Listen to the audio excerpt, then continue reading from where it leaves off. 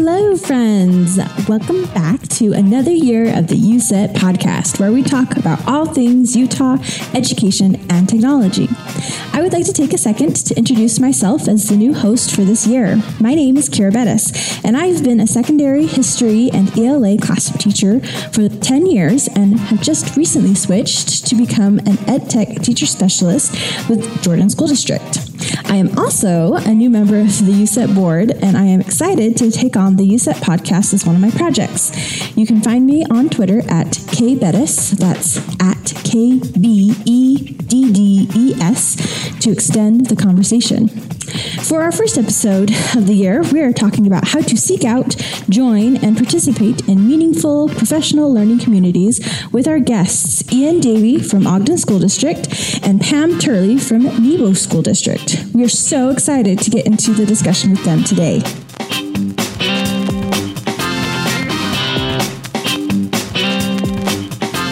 Welcome to our recording of this podcast episode. I'm so grateful you guys are here. So today, just as a way to kind of get us into the conversation, can you tell us your name, the school district that you're connected with, and your top 3 favorite things? Your favorite things. I'm Pam Turley. I'm from Nebo School District. I don't know in any particular order, but I'd have to say Google would be one of my top things, all things Google. My grandkids, I have 30 grandkids, so that probably would be above Google, but barely.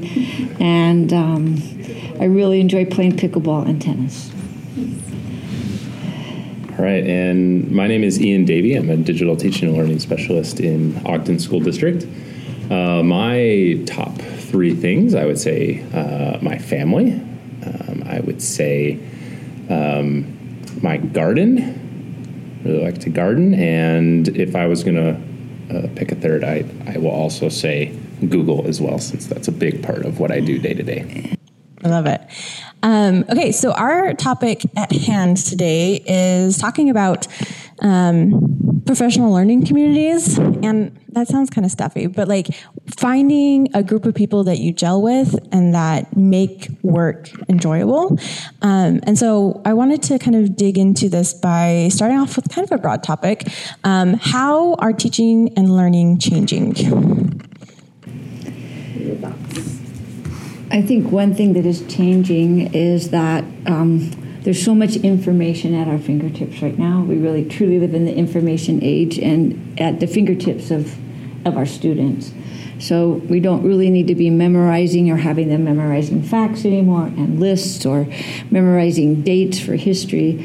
And so the emphasis is more on the process of gaining knowledge and thinking and doing that and processing on the process than on the product itself. And that coupled with the increase of technology, like we've seen in our district, when I first started my position about 15 years ago, our emphasis was on, PowerPoint and then the Google products. It was all on teacher presentation.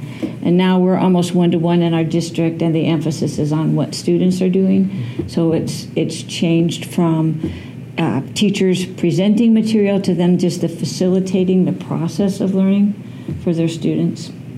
I completely agree with that, and just to build on that, like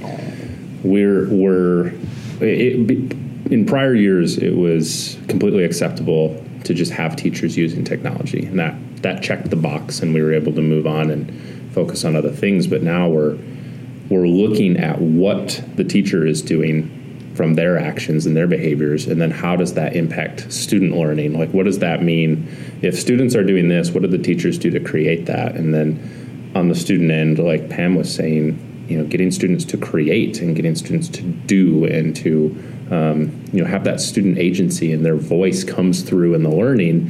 And it's all about, it all comes from that, information is out there. We can move past information and we can move to, what are students learning and what are they going to apply out of that learning, and how are they going to use that as, not just in their learning, but how are they going to use that in their careers, in college, in their lives outside of the classroom as well.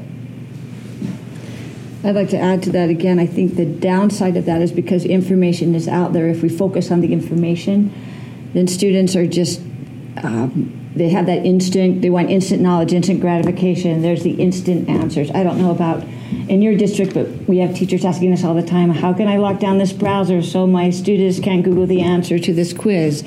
And they don't like my answer. It's usually make your quizzes so they can't look it up on Google. But we need to be more focused on the process. And because they want that instant gratification, that perfectionism, I think they're losing things like productive struggle and grit and perseverance. And maybe those are things that teachers need to teach more directly now, because the information is there and they need to be focusing on those kind of soft skills and habits. Like that. So thinking about the way that education is changing, what do you think is the most important ingredients to prepare teachers for that change? I mean, you've talked a lot about how it's no longer teacher focused, like the teacher's giving knowledge. How do we prepare teachers for that?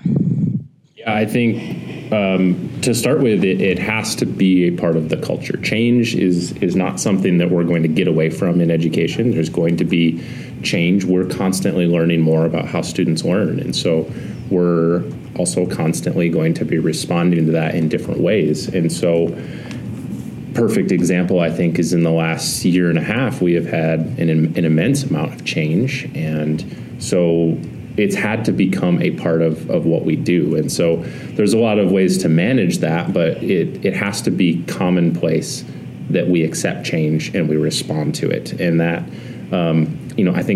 I think leaders are a really big part of that. I don't just mean like principals or district leaders. I mean teacher leaders as well.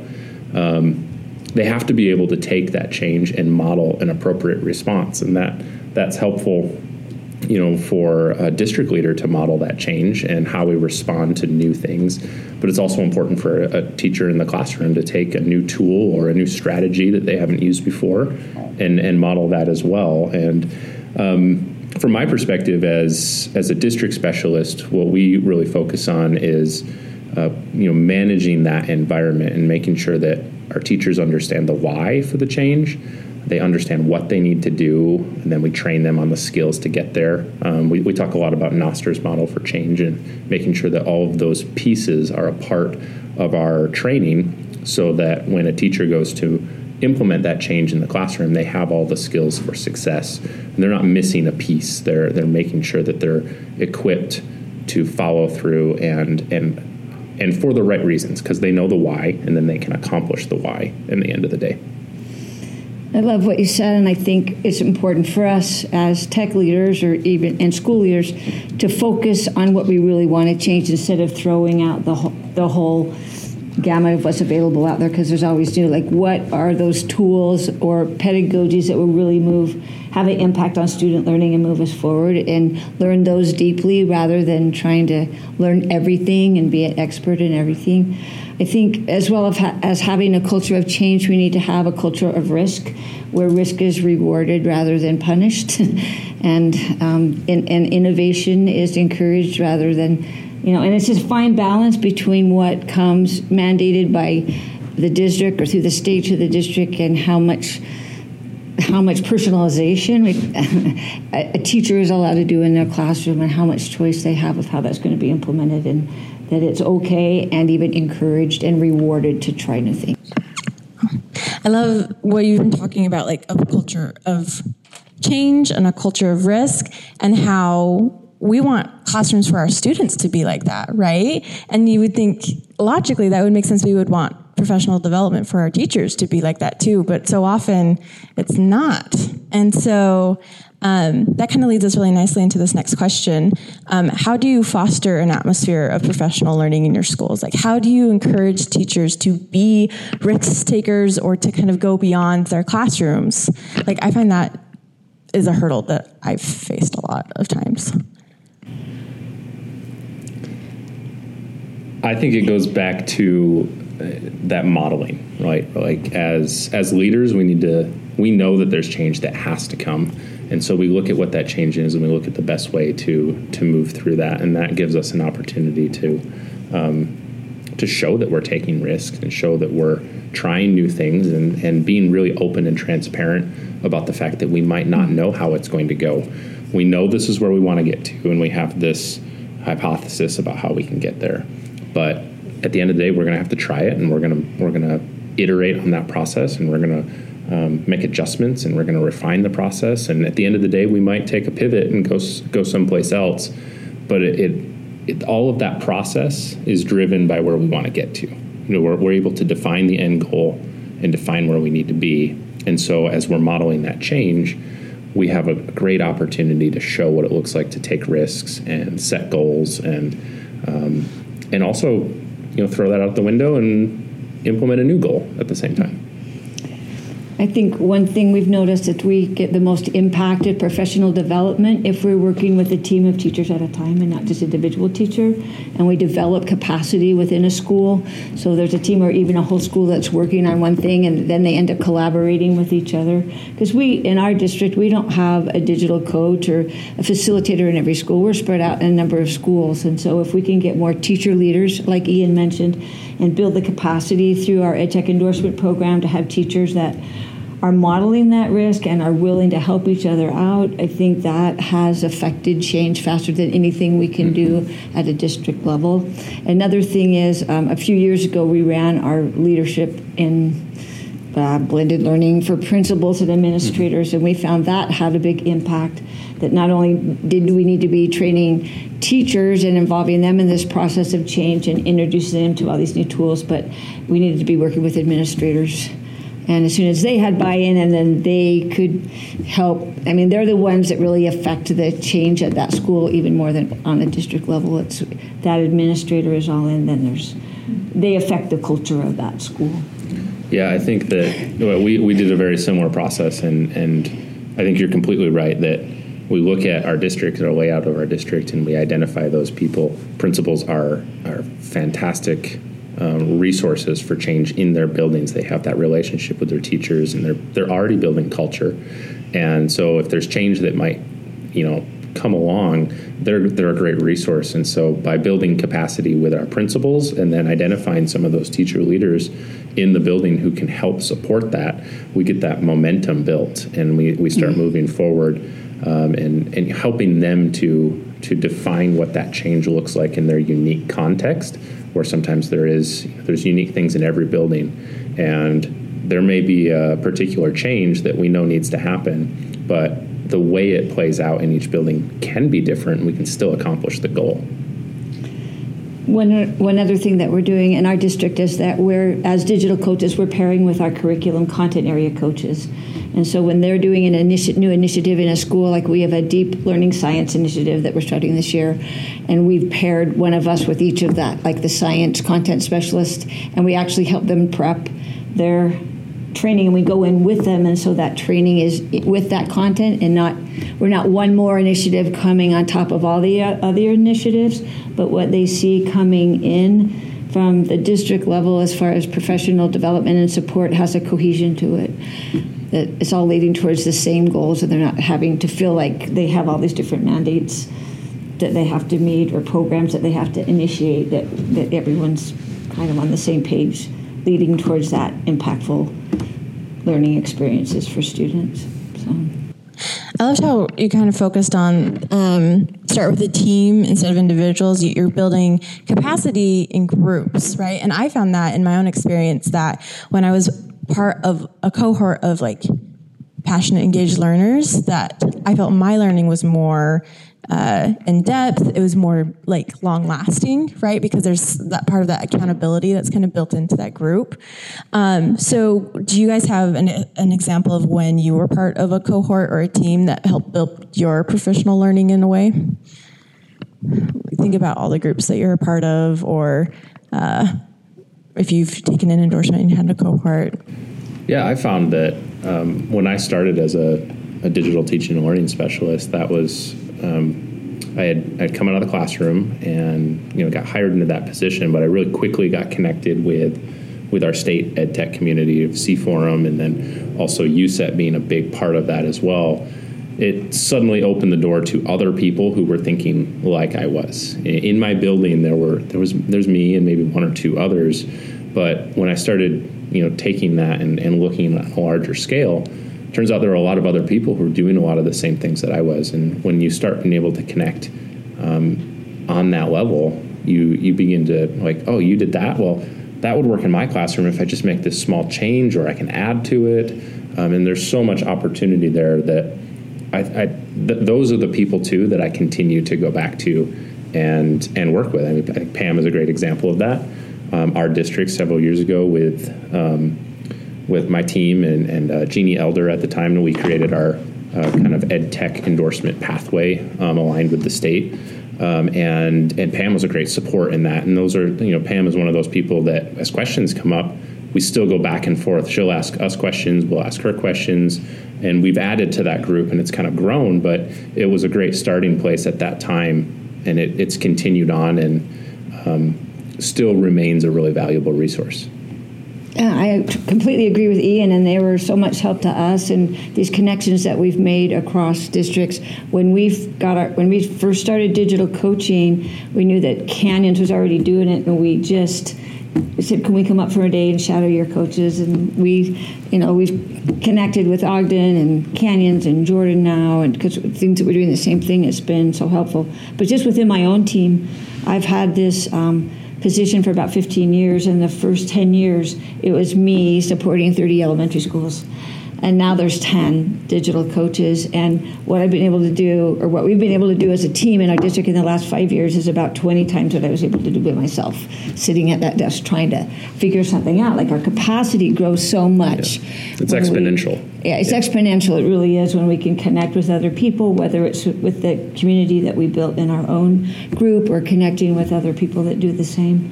The Google Education Group has been, I'm glad Matt's starting that up again, put in a plug for that. It's been great to have those go-to people when something comes up that you don't have to spend hours researching it, and you can just reach out, and that question's usually answered within a matter of hours, really, for me. Yeah. Put it out on a forum, a national forum, and those answers come in. That's been great. That's wonderful. We kind of touched on it with this question, but thinking about your personal network and the people that your go-to people, what steps would you give like a teacher who's like, I need something more, right? Like, where do I go from here beyond my building? What kind of pathway would you encourage someone who's starting to build an authentic network? What kind of pathway would you encourage them to take? Well, you had mentioned our ed tech endorsement. That's kind of been a great way in our district for teachers to create some communities of practice with different grade levels and different content areas. Like in our cohort this year, we have 2 athletic directors from 2 different high schools that are actually taking the endorsement. We're getting all sorts, and they were so excited that because they created a Google Sheet to do their training room check-in and check-out, and they were able to. It's been fun to see how much application there is for all these tools, and no matter what position people have in our district. We've had counselors, administrators, but because they're being able to communicate, with the people that do what they do. I think participating in any, I would start within their own school.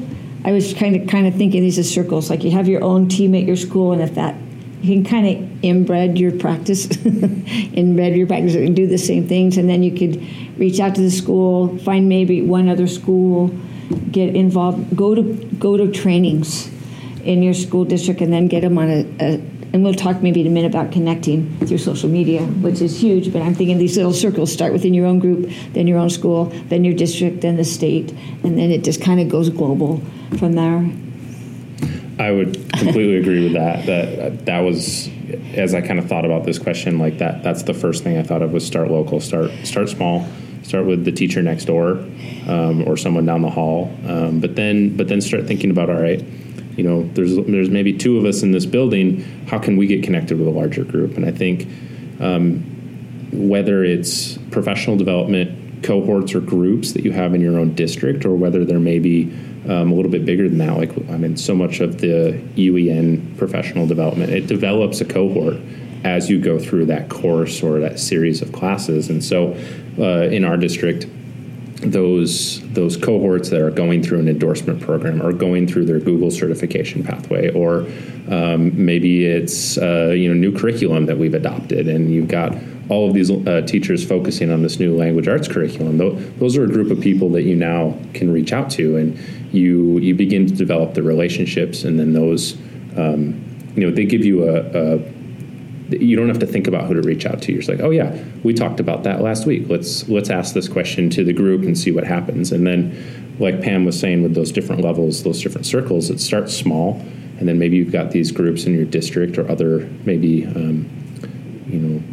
UEN professional development, or then beyond that, I even think of some of the bigger organizations, like we have ISTE, which has great resources. USET is even a little smaller than that. We've got KnowledgeWorks is doing a lot of work in Utah and the personalized and competency-based learning area. And there's these groups that come together for particular events. And if you continue to rely on that, you begin to build relationships, and you can reach out to those people, even though the people in those groups continue to go on. Like I liked how you said you had some athletic directors involved. Like we've found the same thing with some of our endorsements. We've had instructional coaches, and we have principals involved now, and we have different leaders in different spaces in our district. And as we bring those people together, we learn from them, from their unique situations, but we also learn how we can collaborate in ways that we weren't expecting before too. And that's really exciting, to bring those diverse perspectives together, still within a common goal, but bring those diverse perspectives together so that we can rely on their expertise in their area. So thinking about your own networks and how widespread they are, because I feel like you guys have a really good feel for what's happening in Utah. Who are your kind of go-to people, or maybe like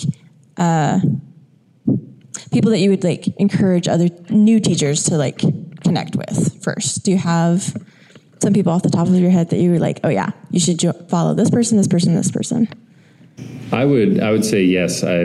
If I'm going to recommend someone, a new teacher to connect with certain people, I would start with social media, which I think we can talk more about. But identify maybe like Utah EdChat, I think is a great example, where we have a lot of people from across the state, and so that's a great starting place. It's bigger than just your school, your district, but it's also smaller than, say, the whole country. But it's a great place to start, where there's some commonalities across the things that we do in Utah. So there's some shared understanding there. But they have unique situations in their schools and districts that they bring to the table. I think that's a great starting place. The other one that I'll mention is, I know KnowledgeWorks has been putting together a lot of these peer-to-peer forums. They have teacher level, they have leader level, but they're great opportunities where it's a shared space digitally where you can reach out, but you also have some occasional meetings and things too, where you can come together in a virtual, more face-to-face, I guess, or synchronous environment, and present a challenge that you're having and get some feedback on that. And I think those are great places to start, because that organizations like that, that they're being very innovative in certain spaces that you can expand on. And so you can say, I want to do this in my classroom. I want to be more personalized, so I'm going to align with this organization that's putting together a group of teachers that already fits in that. And you can kind of continue down the road. And it's a little bit of guidance, but also a space where you can share as well.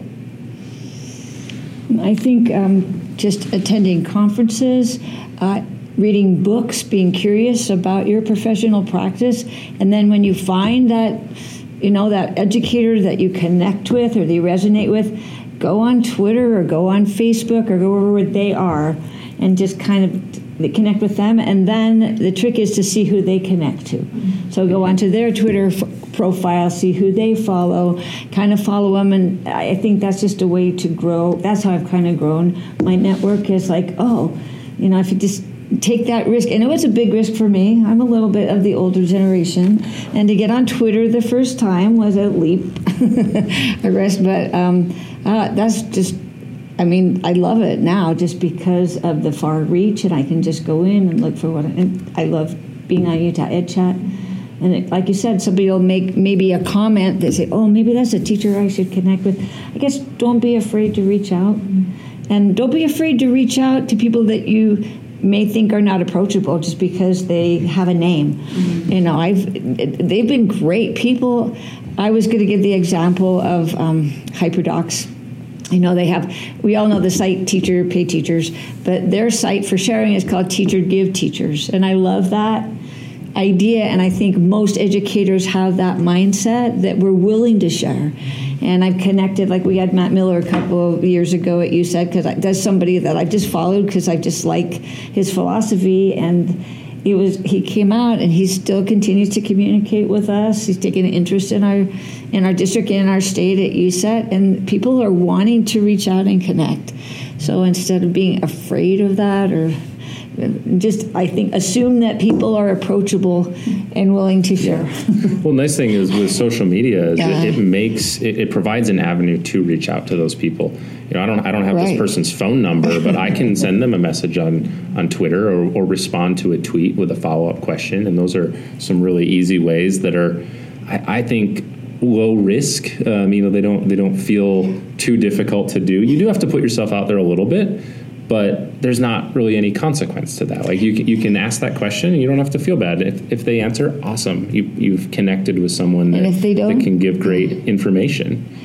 I think too that I was trying to identify the different stages of social media, like first year the lurker. Mm-hmm. And it's okay just to get on and see what's happening and read other tweets, and then maybe, you know, the challenges of maybe I will make one little tweet on my own and I'm going to do it in advance so I know what to do, and you just kind of get into it. But don't feel like you have to jump in all at once. Just do it in steps.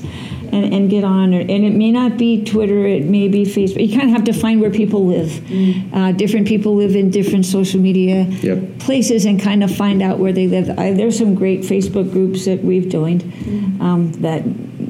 we are using Seesaw now in our district, and there's a great Seesaw users group, and they'll respond really quickly to questions that you put out there, and there's ideas, and it is low risk. I enjoy that. I agree with what Ian said. I was going to say one go-to person I have with Google is Eric Kurtz, if anyone see Ian and Matt nodding. And I'm excited for our new Google Education group to get going. I'm sure you'll be doing some podcasting on that. I think it'll be a great way to connect across the district. I think it's another great, it's a shared space, but it's focused on a specific thing. Yeah. So I think, you know, Google, there's opportunities there, or even like the Canvas support community. It's not really a social media space, but it's a great place where people are coming and sharing ideas or answering questions that people have. And so even a lot of the different tools that we use, the digital tools, a lot of them have a support forum with a very active community as well, which is a great place where you can learn without having maybe to put yourself out there on social media or something like that too. We've kind of been talking about, like, there's so many different ways, right, for a teacher to kind of go beyond their classroom and connect with other teachers. I guess my question, there's not going to be an easy answer for this, but how do you go from, like, oh, I'm just doing this because I have to or because I'm required to finding, like, a real, like, authentic place and, like, community? And or how do you kind of avoid the trap of just doing everything because you can? You know what I mean? Like, oh, I'm going to be Google certified, and I'm part of this group, and I'm part of this group, and I have this endorsement and this endorsement. You know, like, how do we make it, like, real for teachers and, like, important for them? You know, instead of I have to do this, I get to do this. What are your thoughts? I think it all comes back to our why for being educators in the first place. You know, it's easy to talk about strategies and tools and all these different things, but really it comes back to our students. You know, what do our students need? You know, what is, it may be academic content related, or it may just be like relationship related. What do our students need right now?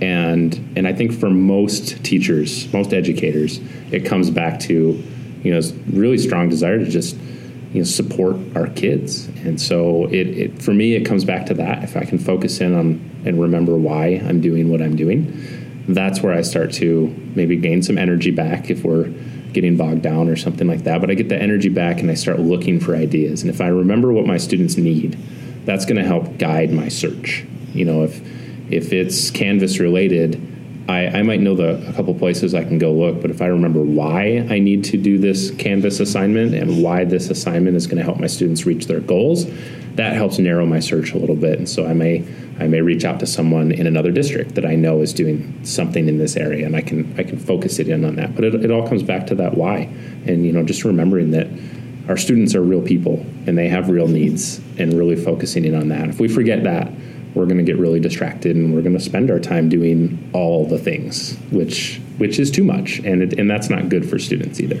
I love that, Ian. I think we go down the rabbit hole, because there's so much that's interesting. And as Matt mentioned this morning, some of us have that little nerd side, and this is interesting, I want to do it. But I love what you said about keeping that focus of the why. Is what I'm doing impacting and helping students?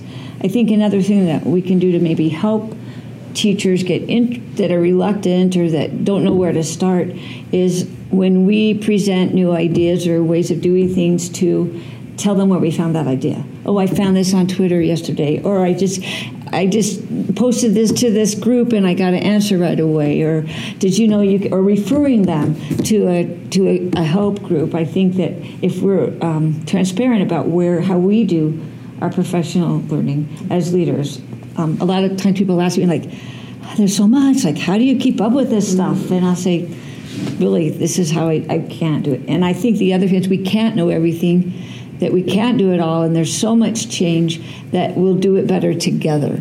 I wouldn't be where I am. I have a long way to go, but I wouldn't be where I am if I hadn't had a lot of people helping me along the way and understand. If it had just still been me in that little cubicle just by myself, I wouldn't have grown at all. Well, I agree. It circles back to one of those first questions that we talked about, which was, how do you support this change, or how do you implement a change? And it all comes back to that modeling. It's okay for us to say at the end of the day, I don't know the answer to that question, but I know a few places we can look, and that goes back to modeling again. And if we as leaders model that type of vulnerability and transparency, then our teachers are going to start modeling that for their students as well. And that's really where it comes back to. We want our students to be, authentic learners themselves. They're asking questions, and we want to foster that type of curiosity. And if we can model that as teachers, as leaders, all across the board, that's going to benefit our students. Love it. So thinking about the spaces where you interact with other educators, what is your favorite professional learning group and why? And I'm going to have you pick a favorite. I know it's hard, but which one is your favorite? I'll start on that one. The one that I find myself turning to the most often is the Google Certified Trainer and Google Certified Innovator groups that I'm a part of. So those are certifications that are offered through Google, but upon receiving that certification, you get added to a group, a community, and there's a shared Google group, and there's constant, almost overwhelming amount of information in that group. And it goes back and forth and questions, and every time there's a new update, you get 100 different people sharing their resources that they've created for that. But it's a great way to it's a great community to be able to ask questions to, but also just be able to sit back and learn from as well. Because as those changes come in, we're all responding to them in our own districts or schools or roles. And so it's great to be able to see all of those things. And I think a good practice for engaging with those communities too is to be willing to share as well. So sometimes that's nerve-wracking, but if you're only in it to get something, you're probably not going to get as much out of it. But if you start sharing and building the relationships within those communities, that's what really makes them valuable. And from personal experience, that those Google Certified Trainer and Innovator groups, those were great places to start. But as I started sharing to those groups, they became even more valuable.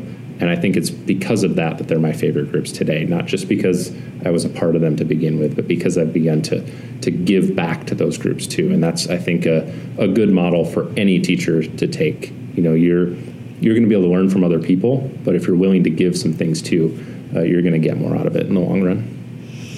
I totally agree with Ian on that, and I'll pick another group, even though that's a favorite group, too. I was going to say earlier that even though you start just maybe getting as the lurker or going to look for information. Once you start sharing, I think you become part of the group. You feel like more you're part of the group, and you kind of have, this is my group, these are my people, and you do that. I'm just going to say all things USET.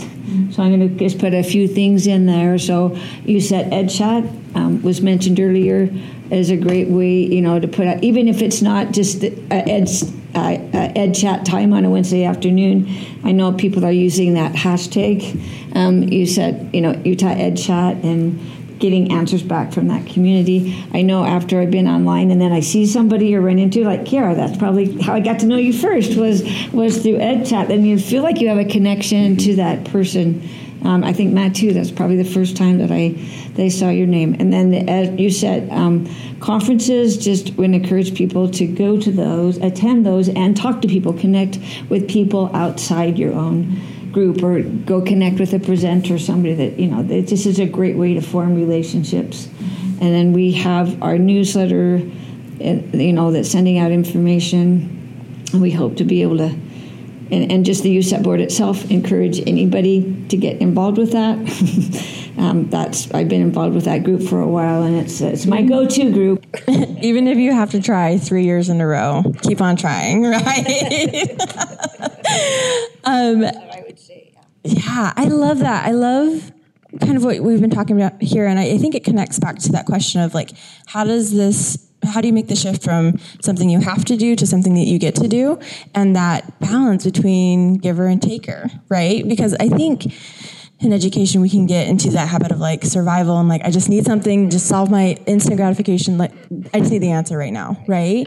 But if you're constantly taking, the relationship is a two-way street, right? Like, you need to listen and talk and give and take. And that action of giving back to the group is that like turning point that makes you part of the group, like you guys were saying. And I love that because that can transform something from just, I have to do this, to suddenly this is something dynamic that I'm interested in, I'm a part of, which is awesome. Well, the last question that we kind of want to wrap up for today, and it's kind of a biggie, it's a broad one, but why is it so important for educators to be part of a wider network? We've talked about how meaningful it has been for us, but the big why, going back to our why, right? Well, why is it important to even bother with these professional networks? I think to be continually learning and growing in our practice impacts our students, but I think it can also help our students connect to a wider world. As we have those connections, we could connect classrooms together. We can give them some more experiences outside the walls of our classroom because we have those connections, and we can open those up to our students, and that's one of our ISTE student, right, the global collaborator. Also, I think if we just stay within our own school or even our own district, we can result in kind of inbred practices and attitudes, and we're not growing because we've done stuff the same way for this, and we're just kind of stuck maybe in a point where we are. And I think just the realization more and more that we just don't know everything. There's no way to know everything, and to hook ourselves in or to plug ourselves into that greater group of knowledge just increases our capacity. And information teaching, we started talking about what's changing and just the quantum leaps we're taking in teaching and learning, and the only way to stay up with it, in my belief, is to be involved in a wider PLN. Because there's no any textbook that's written, any college class that's given is outdated by within months, rather than years. Yeah, so. No, I completely agree with that. I think that if we ever think that we've learned everything, or we've arrived, or we've done it this way and it's perfect and it never needs to be changed, I think we're doing ourselves a disservice. We always need to be learning, and it's important that we understand that our environment, that our classroom, our schools, our district, the state, that's constantly changing. So in order to respond to that, we also need to be changing, and just realize that we're always learning and we can always gain something from someone, and that just having that level of humility is important, I think. And then to echo what you said, Pam, at the end of the day, this is another example where we get to model for our teachers who are modeling for our students, because we want our students to be connected more broadly than just themselves in their own little bubble. they need to reach out to outside of their family, outside of their school, their city, those spheres of influence. And, we want our students to have the opportunity to interact at any level, whether it's their school level or their, the district that they're going to school in, or as they get to higher ed, connecting at the college level. There's so many opportunities there. And, not all of our students are going to go down all of those paths, but we want our students to have the opportunity to go into anything that they want and have any level of influence that they really desire to have. And so just as leaders, as teachers, as educators in general, we just need to be able to model that connectedness, because it's important that we show that we can always learn something and gain something from people who are different than we are. I think also in the past, teaching had been an isolating experience. You taught in your own classroom, the door was shut.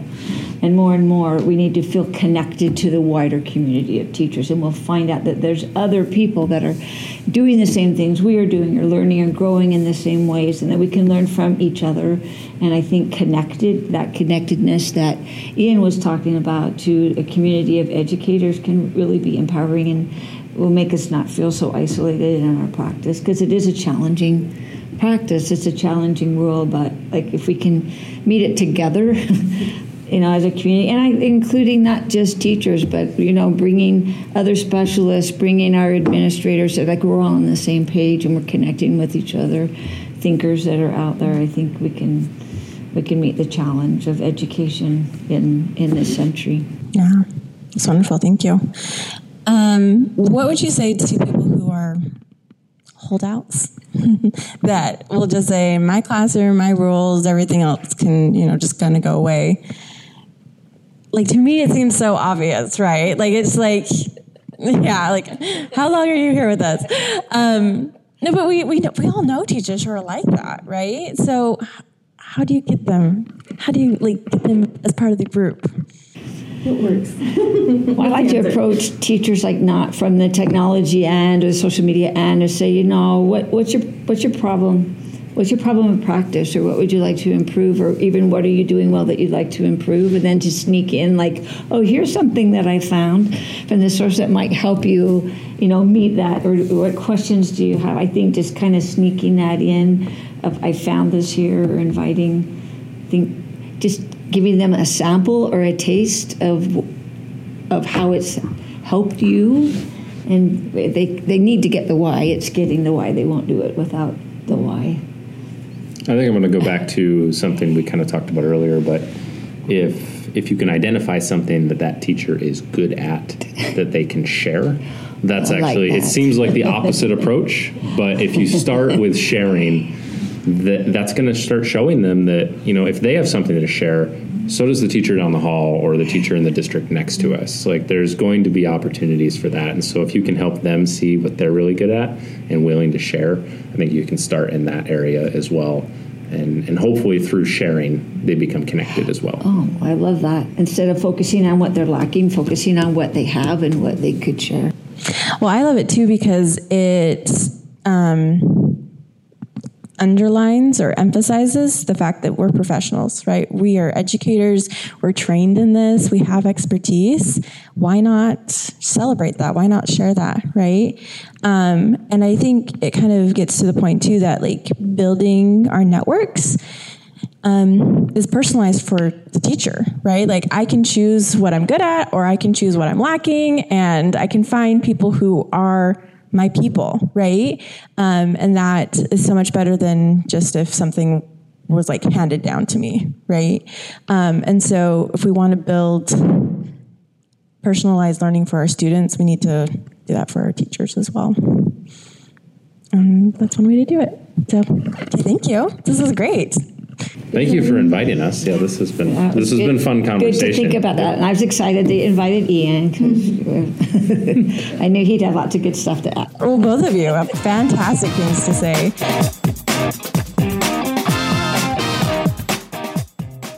Okay, thanks for joining us today to discuss how to make our professional learning communities personal and meaningful. I loved discussing how education, both teaching and learning, has changed over time with Pam, and also hearing Ian's perspective on the value of finding a team to learn and grow with. At the end of each episode this year, we will spotlight something in Utah that connects to the topic at hand. For this month, we would like to highlight 2 ways to expand your professional spheres. 1, being Utah EdChat, and 2, the new Utah Google Educator Group. First of all, Utah EdChat is a weekly Twitter chat, Wednesdays at 9 p.m. on different educational topics with teachers across the state of Utah and actually even beyond. Coming up September 29th, we are discussing esports in the classroom with Cami Taylor from Jordan School District leading the chat. And the next week on October 6th, we are discussing strategies for online engagement and participation with Dr. Butcher from University of Utah. Consider this your invite to join the Utah EdChat fam and connect with educators all over Utah each week. It is honestly one of my favorite types of professional learning, because it's fast, it's always an interesting topic, and it's great to see so many educators from across Utah on Twitter to see, in quotation marks, virtually each week. The second opportunity is the Google Educator Group for Utah, GEG Utah, and we'll turn the time over to Matt Winters at UEN to give us a little blurb about them, as it's another opportunity for you to get involved with a professional group. So, take it away, Matt. Thanks, Kira. Google Educator Group Utah, or GEG Utah, is an official Google Educator Group and is open to any teacher in the state of Utah who would like to learn about how to use Google in their classrooms. We'd also like to see more admin or district-level educators in our group. We share, we get engaged, we help with best practices across the state in using Google in our classrooms. Once a month, we meet up for a wonderful meeting that is put together by our leadership team of teachers from all over the state of Utah. And we offer open trainings to teachers who would like to get certified in Google, either level 1 or level 2. And in the future, we're going to have some open trainings on becoming a Google trainer, a Google coach, and a Google innovator. If you'd like to learn more and join GEG Utah, click the link in the show notes to come and join one of the fastest growing and exciting groups in all of Utah. Thanks again for joining us. I'm your host, Kira Bettis, and I will see you next time.